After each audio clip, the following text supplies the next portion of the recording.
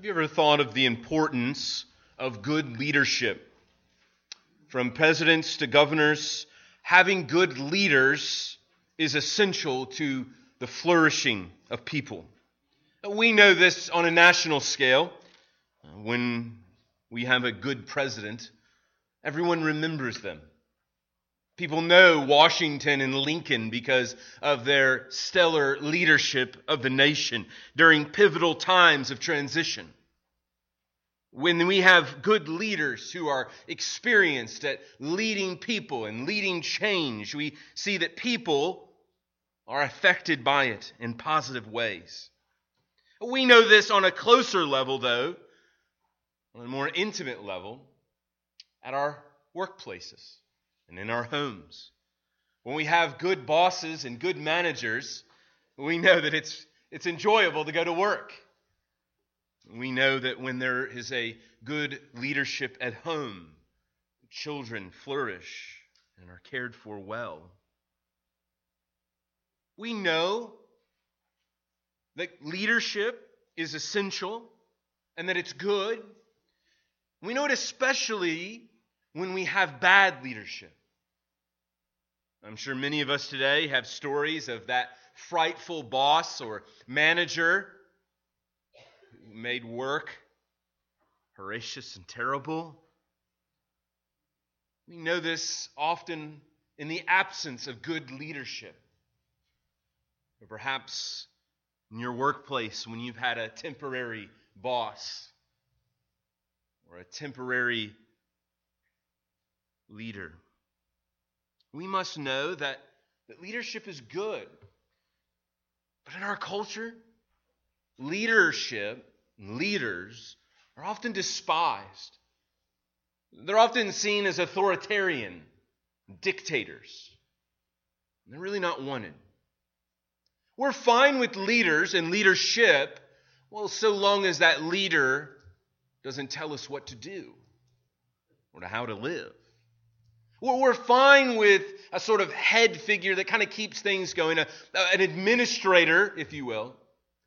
But someone who's going to come and to lead means that he has to lead in a direction. He has to be going somewhere. To be taking us from point A to point B. Because all of this is to say that we know by experience that leadership is essential in our lives. Whether we sort of push against the idea of leadership because of an authoritarianism, we don't want authority in our lives, we recognize that leadership is essential when you have groups of people gathered together. There must be someone leading the way. And in 1 Samuel, we're going to see over the next few weeks why leadership is so essential for God's people. We're going to begin today walking through over the next several months this great book of 1 Samuel. I commend it to you to read it over the next few months, to use it in your devotional time, to read and think about this book in the Old Testament, written some 3,000 years ago. I mean, I think, my goodness, what is there for us today? We're New Testament Christians. What's the Old Testament? And I know many of us neglect the Old Testament. We get bogged down in the Old Testament. We struggle with the Old Testament. And I can guarantee you this morning, if you have your Bibles with you, if you were to look at your Bibles, there would be an evident neglect in the Old Testament. And it's seen on those pretty shiny edges in your Bible. You see, in the New Testament, I bet you those are more worn than the Old Testament. The pages are more wrinkled. In fact, I bet you even this morning, as we turn to 1 Samuel, there will be some sticking pages that have never been pulled apart. Friends, I want to be a good shepherd, and I believe that the whole counsel of God's Word is inspired by God and profitable for God's people. Amen. And 1 Samuel is rich with a word for us this day. And so before I read, I just want to sort of set the stage, if you will, since we're beginning a new book. and may be unfamiliar with this period in Israel's history. This book was written during a very difficult time in the nation of Israel. You'll be reminded that God formed the nation of Israel out of Abraham. He called Abraham. He says, Abraham, I'm going to make you into a big nation. I'm going to make you into a people. And he called Abram, and Abram had some sons, and those sons had sons. Well, through the course of history, the sons of Abraham ended up down in Egypt. And they were flourishing down there as Joseph was leading them. But then Joseph died. We're told in the book of Exodus that the nation of Israel was enslaved for over 400 years. And through the prophet Moses, God raised up a leader who would deliver God's people from their slavery. And he gave them the law, not as a means of salvation, but as a means to display his glory among the nations. And the nation of Israel was led in the wilderness to the promised land. And they were given this land, a land that was not their own, a land that they did not build, houses they didn't build, vineyards they didn't plant, and God gave it as a gift to them. And they were to go into the land, and they were to kill all the people in the land as an act of God's judgment of their sinfulness, that is, the sins of the Amalekites, the sins of the people of the land. God was judging them through the nation of Israel, though the nation of Israel was just as wicked and just as sinful.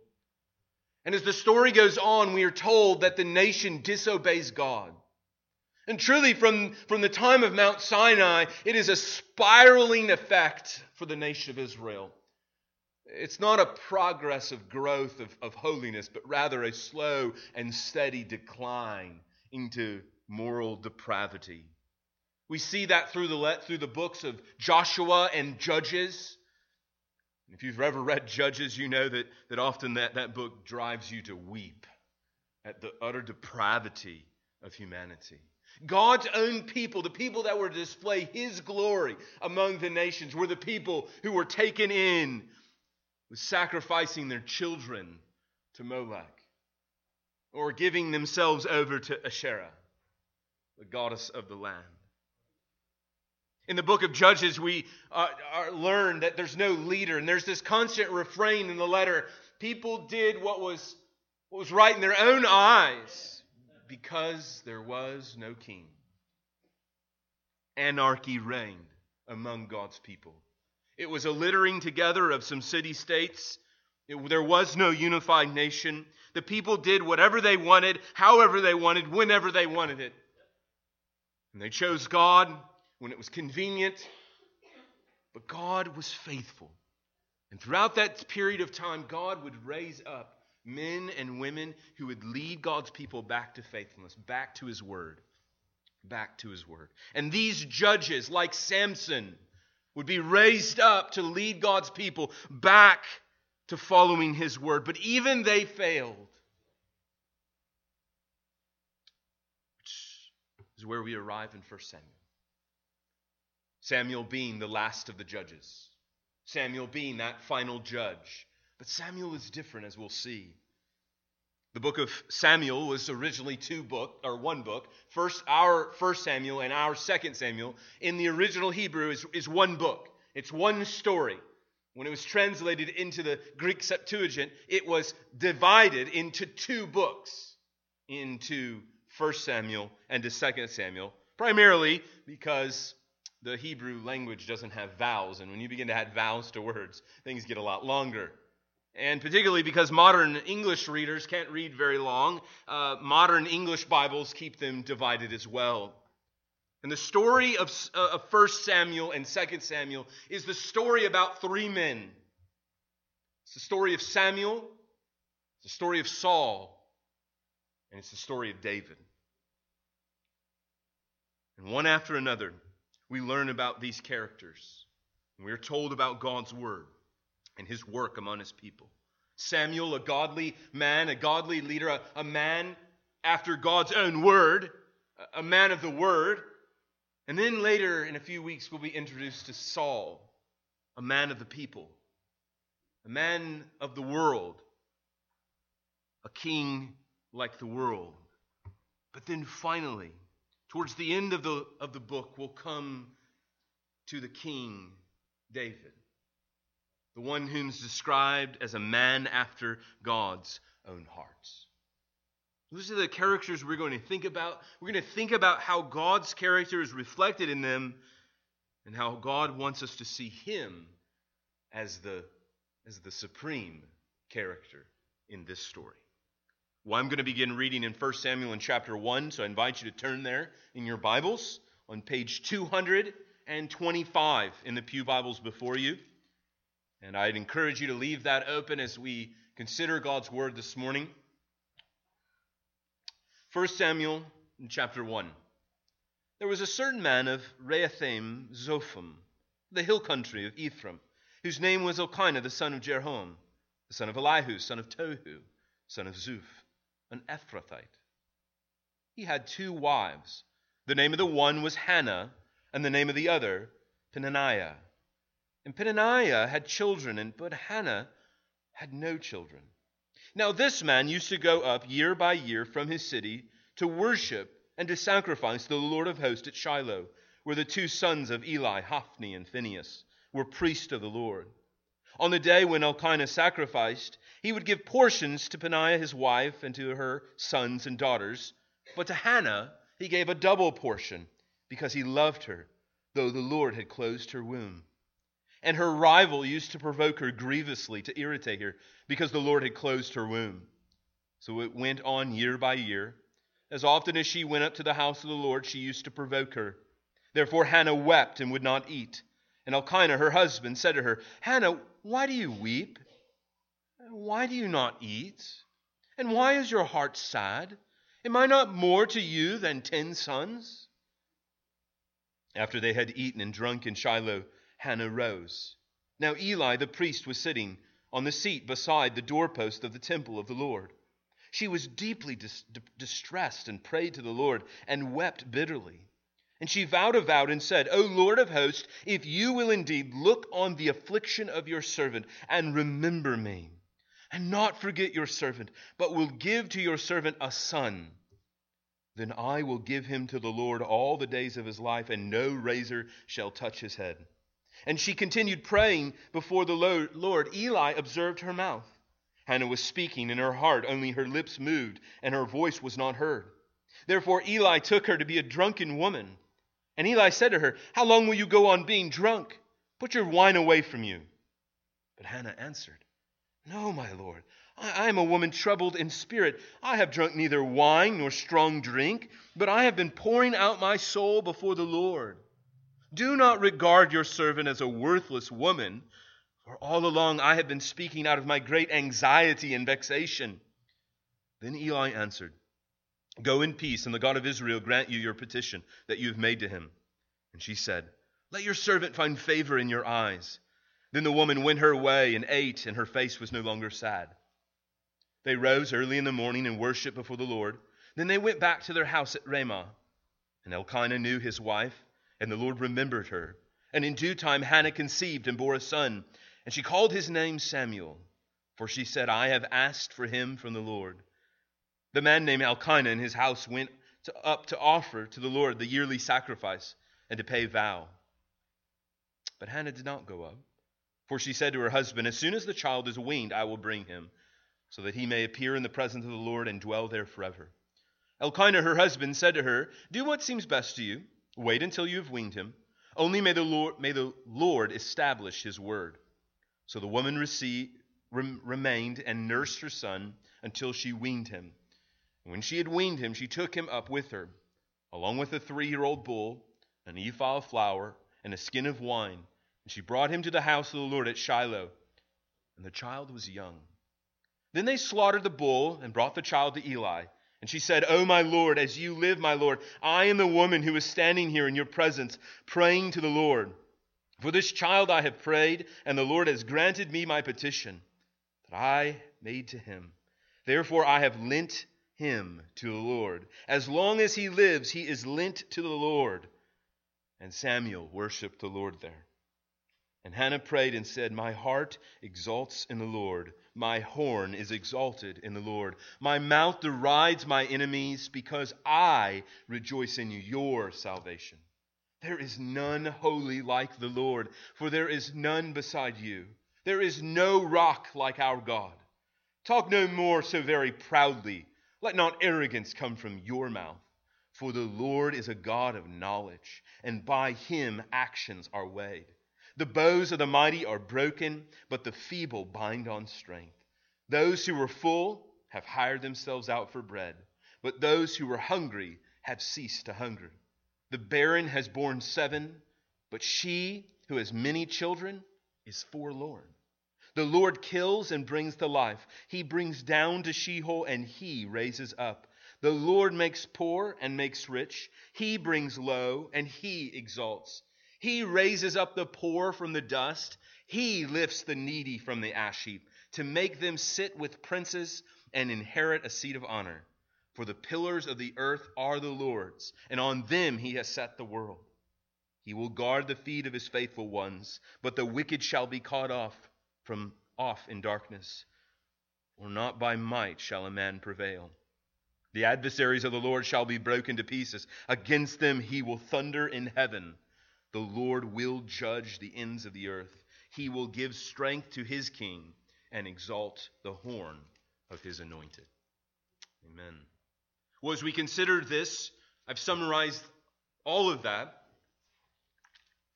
in this one way. God cares for his people. The point of 1 Samuel chapter 1 through chapter 2 and verse 10 is simply this: God cares for his people.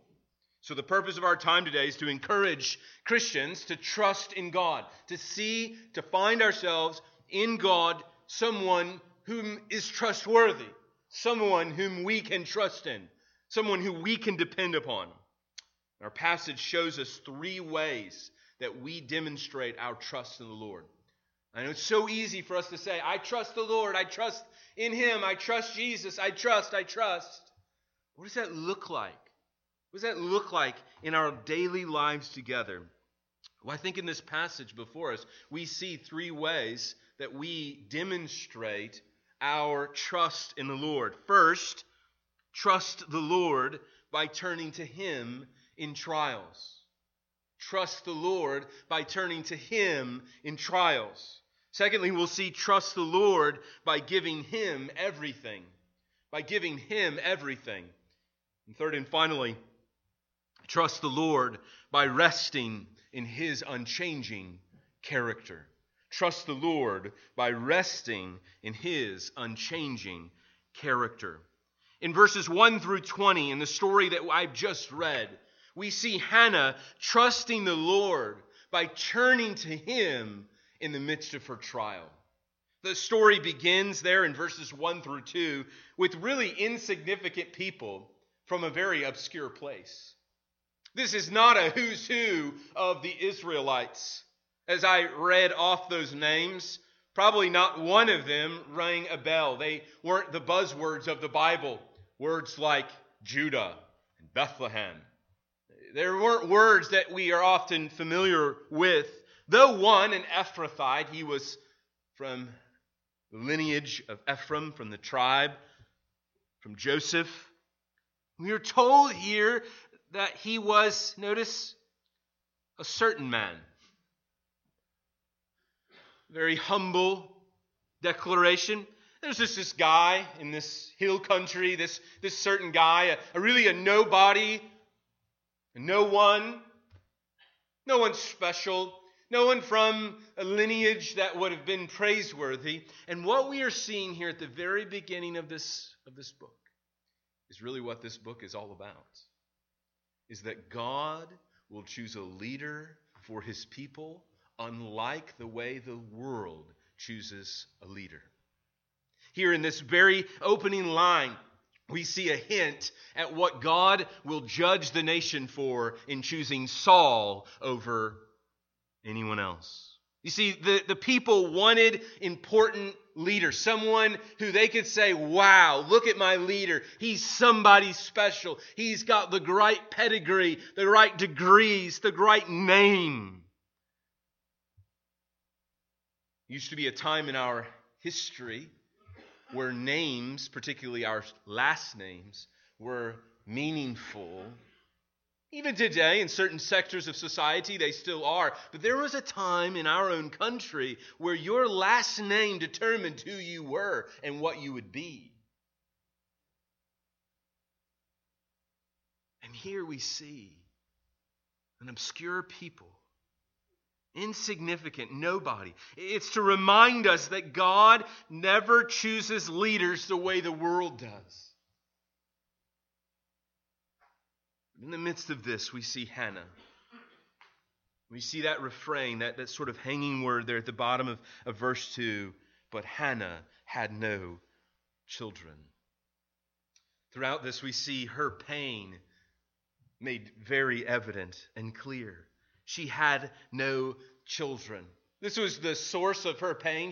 God had not given her a child. But one thing I want you to just see in this as we think about trials is who brought this trial upon Hannah. Was it her husband Elkanah? Was it Peninnah, her neighbor? No. We see very clearly in verse 5, but to Hannah he gave a double portion because he loved her, though the Lord had closed her womb. We see Hannah's pain explained in the reality that God was the one who had brought this pain into her life, and God was the one who would relieve this pain. We see also here that her pain was perpetual. Her trial was ongoing. 3 times in that section, in verses 3 through 8, we see year by year. Ongoing, perpetual pain, reminded, tormented by Peninnah, derided. We don't know what the motive was. We're not really told why she's doing that. Maybe she was just like the rest of the Israelites. She was wicked. Here she is provoking her. And one of the things we know very clearly from the Scriptures is the connection between God's blessing and having children. And so perhaps there was this sort of God doesn't love you, God doesn't care for you language that Peninnah was using. We really don't know, but we see that her pain was perpetual. It was an ongoing thing. It was an ongoing reminder. It's one thing to know that you have failed, that you can't give your husband a child. Well, it's entirely something else to be reminded of that pain. Our own hearts remind us of these kind of painful experiences, and yet here we see a tempter brought in her way. More than that, we see that her pain is exacerbated. It's pressed in. It's not just that she derides her. We see here that she provokes her grievously to irritate her. And her goal in life was to make her irritated by the fact she had no child. But yet we see that refrain, but because the Lord had closed her womb. Even in the conversation we see between Elkanah and her pain is irrepressible. Her pain didn't just go away through some meditation and through not thinking about it. We see Elkanah say, am I not more to you than 10 sons? Am I not sufficient? No. I know many this morning who've gathered here perhaps have a history where you were unable to have children. You can relate with her pain, her sorrow, and her weeping. For you, it's very real. For you, you know exactly the kind of suffering she is in, the kind of hurt and pain that she's enduring, how hard life was for her. But in the midst of this story, in the midst of her pain, we see her hope. We see her faith. Look at verse 9 with me. And after they had eaten and drunk in Shiloh, Hannah rose. Now in the English, it just seems as if this is a transitional kind of, okay, she's done with dinner. She got up from dinner and left. Oh, but there's so much more here. We see an intentionality on Hannah's part, and thematically what we're drawn in is to her actions. Where is she going? Where is she going, and what is she doing? In the sense that the narrator wants us to have our eyes up from the table, from seeing the scene of Peninnah and Elkanah and the rest of the family. There are all of these children, all of these sons gathered around having a great feast. Hannah's weeping at the table while everybody's celebrating. And then Hannah gets up and our eyes are lifted and we're turned. Where is Hannah going? We see that Hannah, in the midst of her pain, in the midst of her sorrow, does what? She turns to the Lord. Hannah gets up from the table and she goes to the temple. She goes to the tabernacle. At this time in the history of the nation of Israel, the temple, which is the tabernacle, that tent that Moses built, is erected in Shiloh. Eventually, under the leadership of David and then his son Solomon, there will be a temple built in Jerusalem where the Ark of the Covenant will be permanently placed. But here we see it is in Shiloh. And as she goes there to the temple, we see her prayer of faith. We're told that she vowed a vow that God, if you will remember me, if you will hear my prayer, and if you will answer this prayer, this is my only prayer, I want a son. But not only that, if you give me a son, I will give him back to you. Hannah's prayer is radical in nature. How often do we pray, say, God, give me this so that I can give it back to you? God, answer this prayer so I can use this for your glory. See, what we see in Hannah's vow is the very nature of prayer. All prayer is meant, every gift that we get is meant to give back to God glory and praise. This is why churches historically have prayed together so that they can hear the prayers of the saints and then see among the people when prayers are answered. Not so they can, wow, look at that, it's amazing, prayer works. No, so that they can give glory to God who answers prayer. God works in such a way so that it is unmistakable that He and He alone can answer the prayer. And so Hannah turns to Him in prayer. And in the midst of this, we see Eli, poor Eli. He was not the greatest high priest ever in the nation of Israel. We see he's confused about Hannah. He takes Hannah as a drunk woman, which again just sort of gives you some historical context. If the high priest expects drunk people to be hanging out at the temple, he's not surprised by it. You can get a bit of a sense of what life was like in Israel, right? It would be like us coming and gathering together for church and just not being surprised when we see just a bunch of drunks hanging around the church. Eli was not surprised by this drunken woman, but tells her to sober up. Hannah saying, hey, listen, I am not a worthless woman.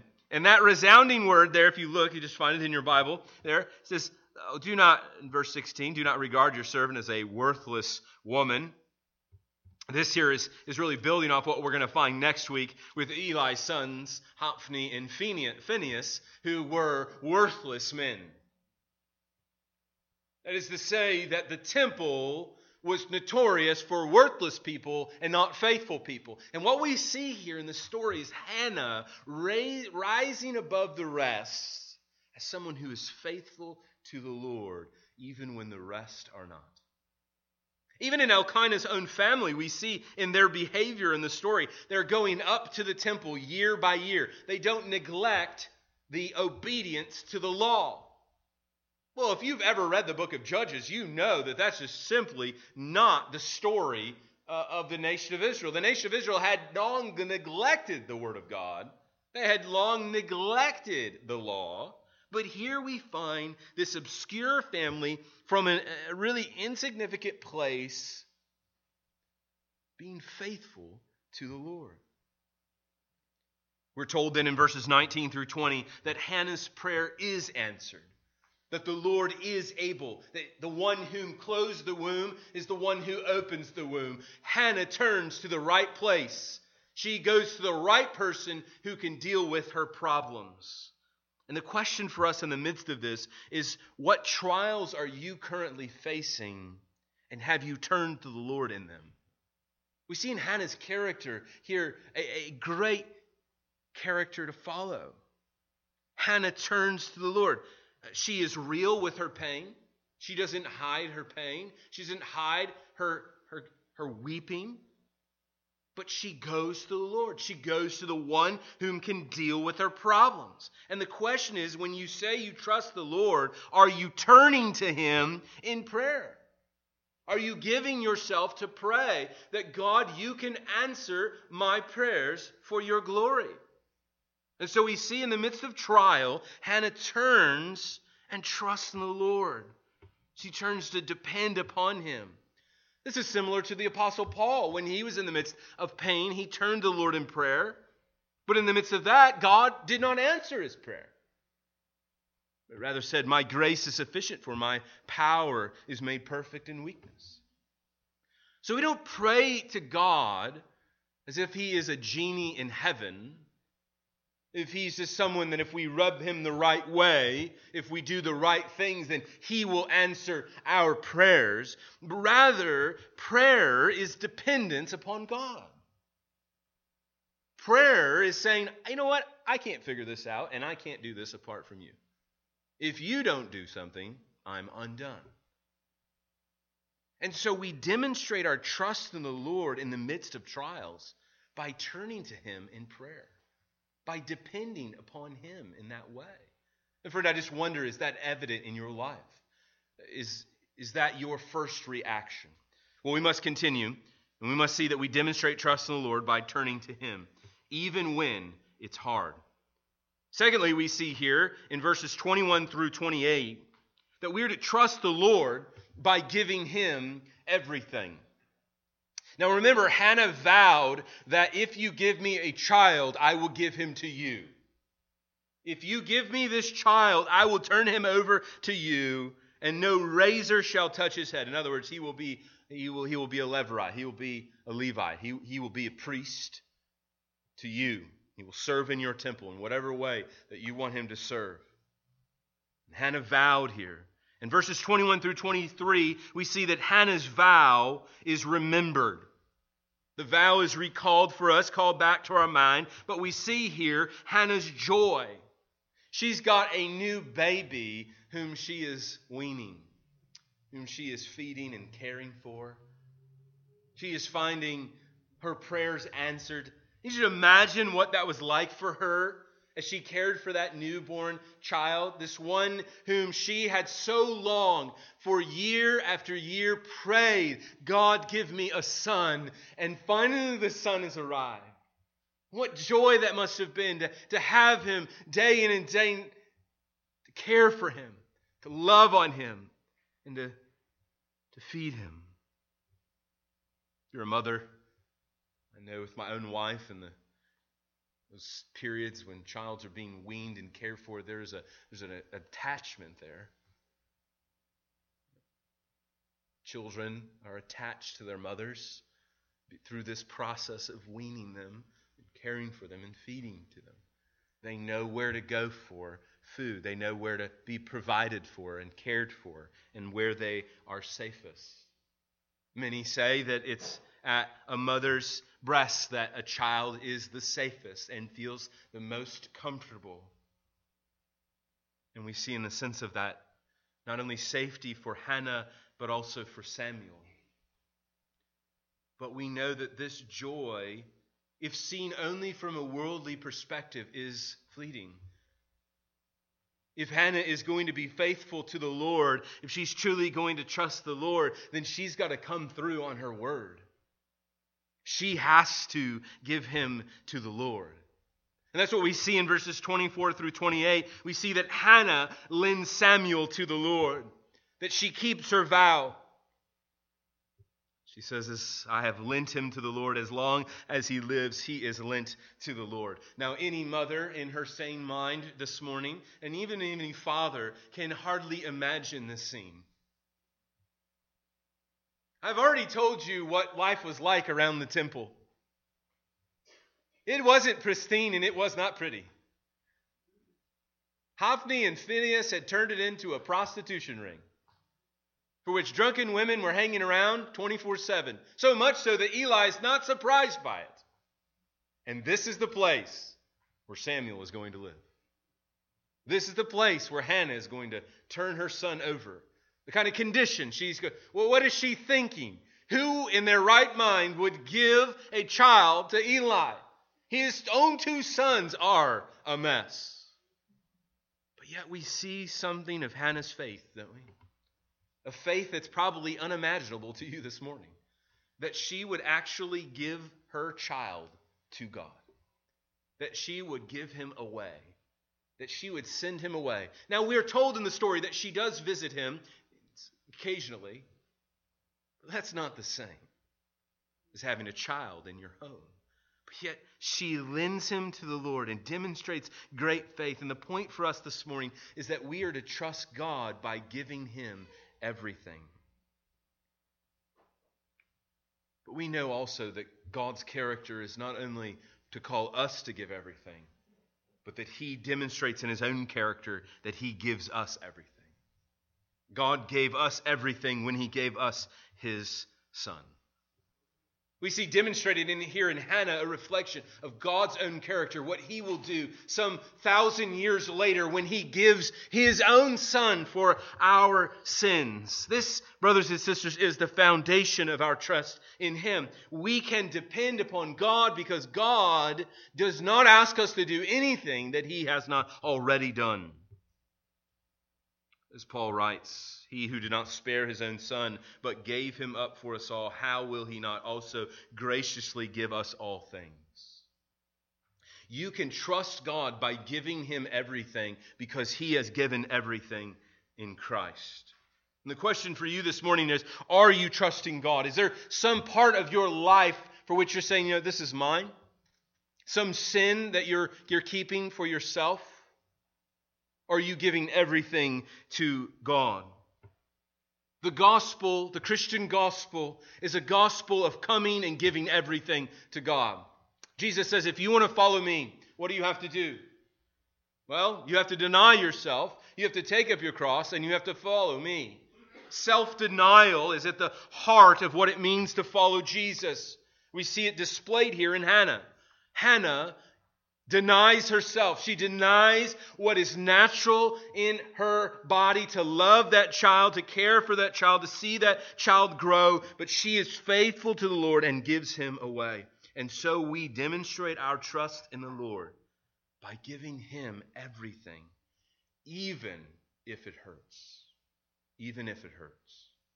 Well, third and finally here, and very quickly though, I wish we had more time. Trust the Lord by resting in his unchanging character. We see in Hannah's prayer at the final, this prayer of rejoicing. And friends, if you have nothing to do today, perhaps you could meditate just on this prayer and God's character. In this, we see three aspects of God's character summarized in verses 1 through 2. The incomparable God.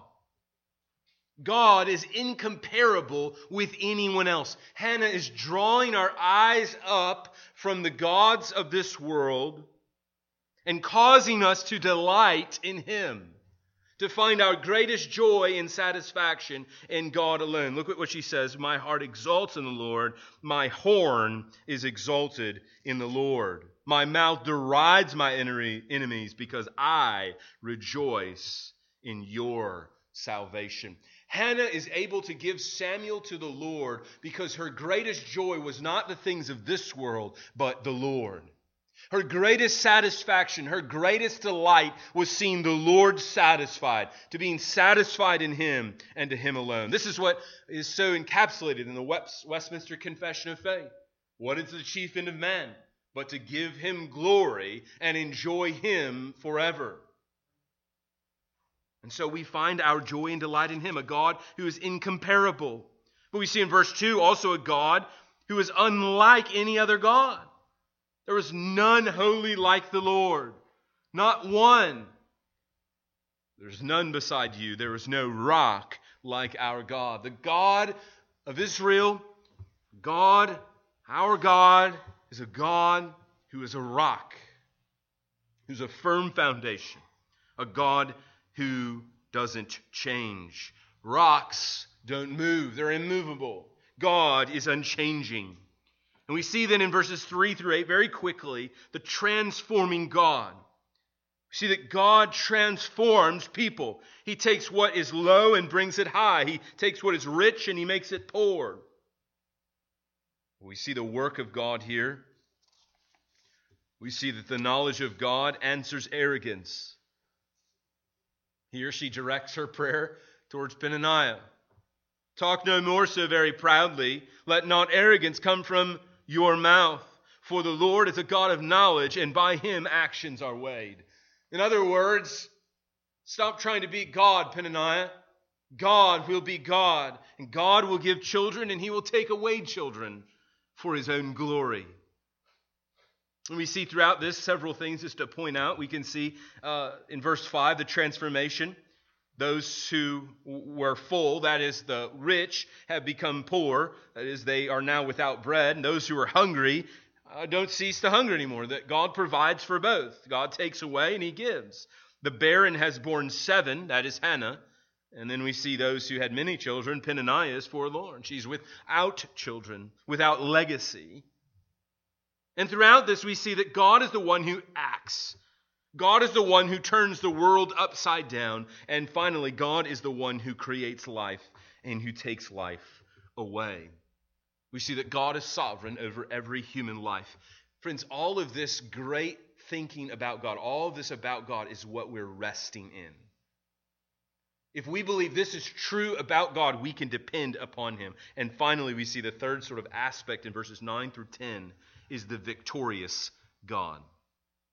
God will have victory over his enemies. God will not be defeated. He will guard the feet of his faithful ones, but the wicked shall be cut off in darkness.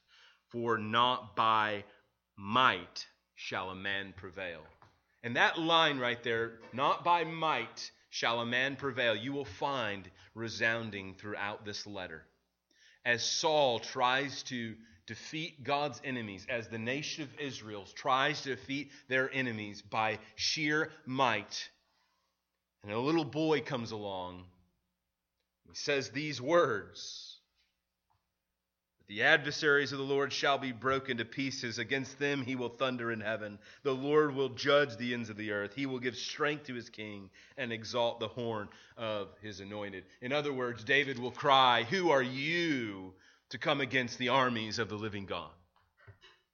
God is sovereign over the nation. God is the true king. And friends, we find our trust in his unchanging character. We rest in the fact that God does not change.